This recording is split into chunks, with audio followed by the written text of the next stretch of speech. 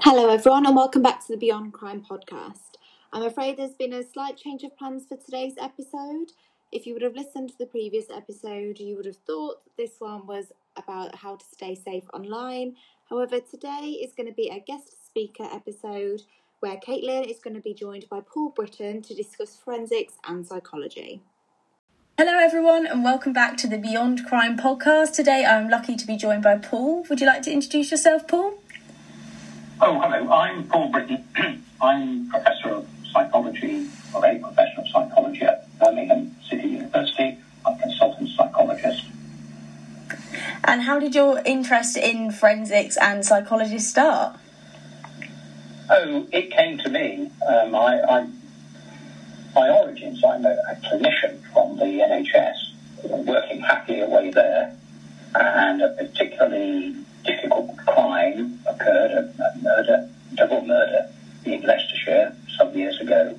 And I'd earlier had a conversation with a senior police officer about what psychologists did. And out of that, I was approached by the senior investigating officer, and I'll never forget the the words. If I showed you a murder and a murder scene, could you tell me anything about the person who did it? And my answer was, well, I don't know. And he said, well, will you come and have a look? And I said, well, yes, okay. And then the last thing that he said is, well, when you come, please make sure you had a good breakfast first. And I'm all right. So the next morning, I went off, and that was how I was introduced, if you like, to psychological offender profiling in the criminal sense, because I had to go through crime scene, the post-mortem materials, all that had happened, and then invent, if you like, develop what we now call psychological profiling in the UK. I spent several days doing what I had to do, met again with the detective, a chap called David Baker. David's not with us anymore, but a marvellous detective. Anyway, I gave him, I think it was a 19-point psychological profile that we would now say, and he went off to talk with his team and had me do the same. Initially, the rest of the team were very sceptical. Their position was very blunt, and it went along the lines of, look, sir, we have been trying to solve this and do this for 2 years, and we've got nowhere. And you've asked this fellow to come from the NHS, and he's had, 2, 3, whatever it is, days, and suddenly we now have this description. Can this be reasonable? And David said, well, let's do it. We've got nothing else. And within a relatively few days, they were able to lay hands on the man concerned and take him into custody. And then they had to come back, because what they discovered was that having had the man and having what we will now call the psychological analysis, they hadn't really got the skills to interview a sexual deviant offender at this level. And so the question was, will you go over that with us? And so it was a question of teaching them this form of forensic interviewing, helping them with that, and that in itself led on to teaching the police and other people about forensic interviewing, about the necessary ways of dealing with certain sorts of suspects. And that was the beginning of what we now call psychological profiling. Yeah, it's really interesting sort of how it began and how you've got into sort of that process. It's not something you think about as doing as a career, but it sounds like you're really passionate about it. Can you talk a bit more about sort of the forensic side of it and what you sort of do? Or passionate about it, I'm not sure. It's a pretty terrible thing to have to do. Yeah, I can imagine. But for me, it almost always begins with a phone call where someone has been hurt, someone has been murdered, raped, abducted, and the police would be stuck, having difficulties. That's why they need or wish to come to somebody else. Pardon me. And then I have 5 basic questions. The questions are really simple. The answers what is it that's happened?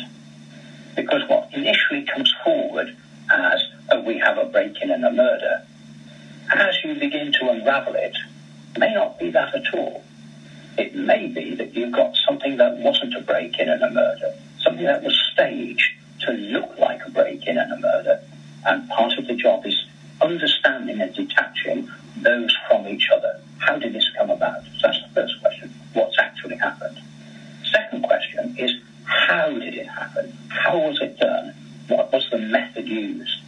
And that takes you into the finest detail of what happened in the offence.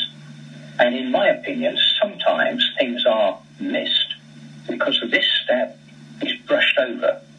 It's rushed and it's answered in headlines, but not in the detail that's necessary. The third question, and in many ways, the key question is, who is the victim? Very often, victims have been portrayed as sort of straw people. They, if you like, are almost the excuse for an investigation for, let's look at this. Really, I can't work unless I know who the victim is.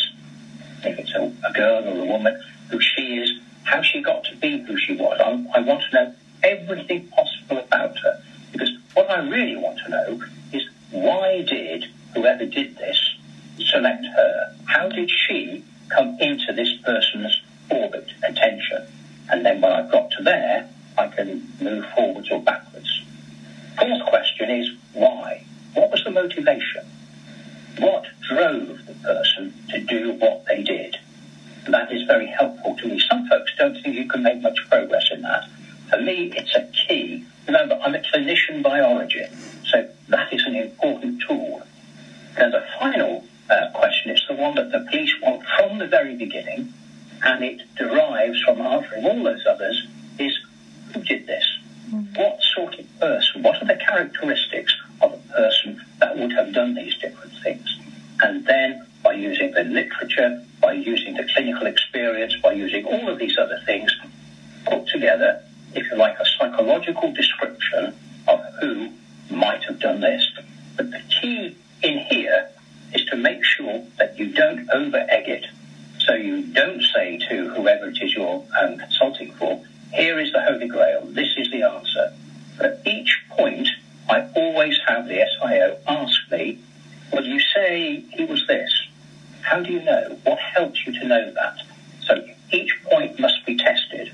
And I try to give a subjective probability estimate of the likelihood of each point being accurate. And overall, that turns out to have been quite successful.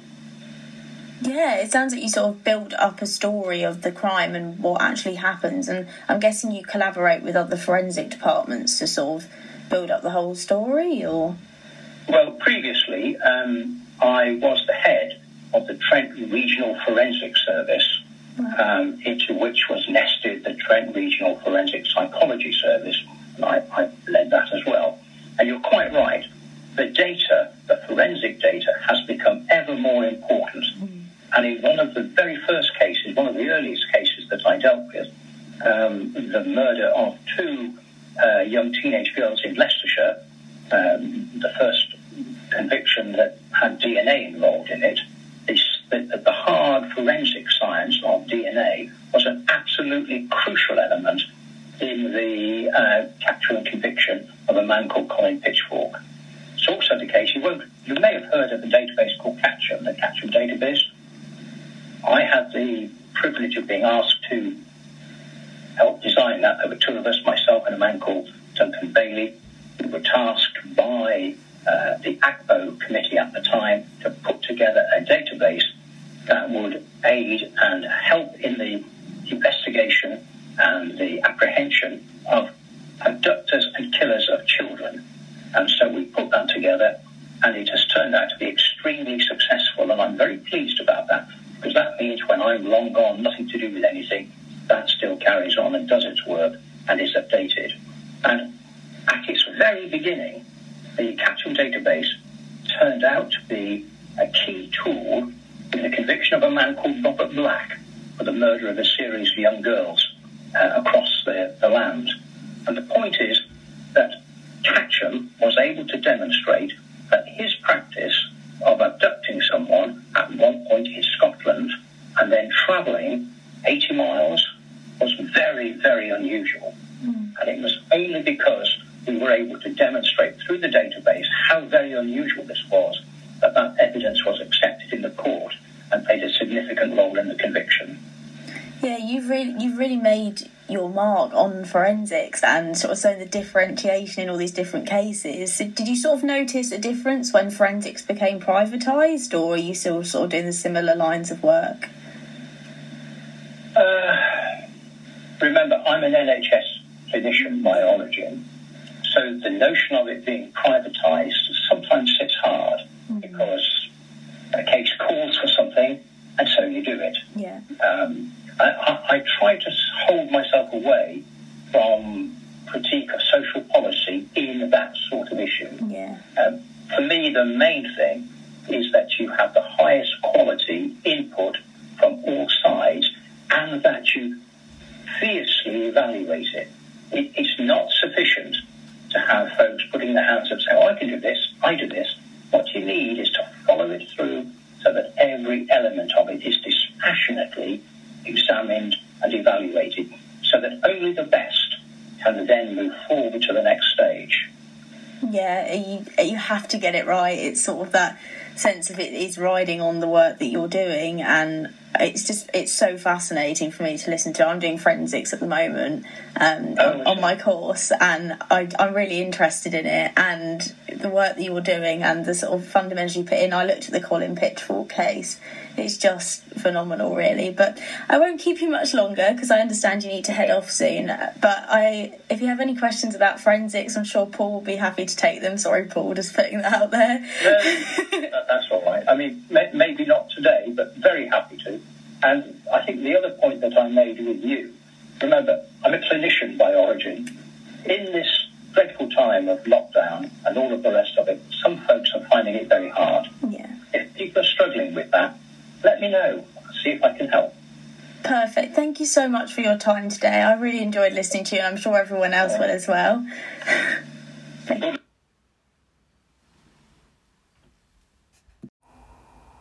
So that's it for today's episode, everyone. Thank you so much for listening. We really hope you enjoyed listening to a guest speaker because we have many more to come. So next week's episode will be on What Brexit Means for Security Studies by Matthew and Caitlin. We'll see you all then.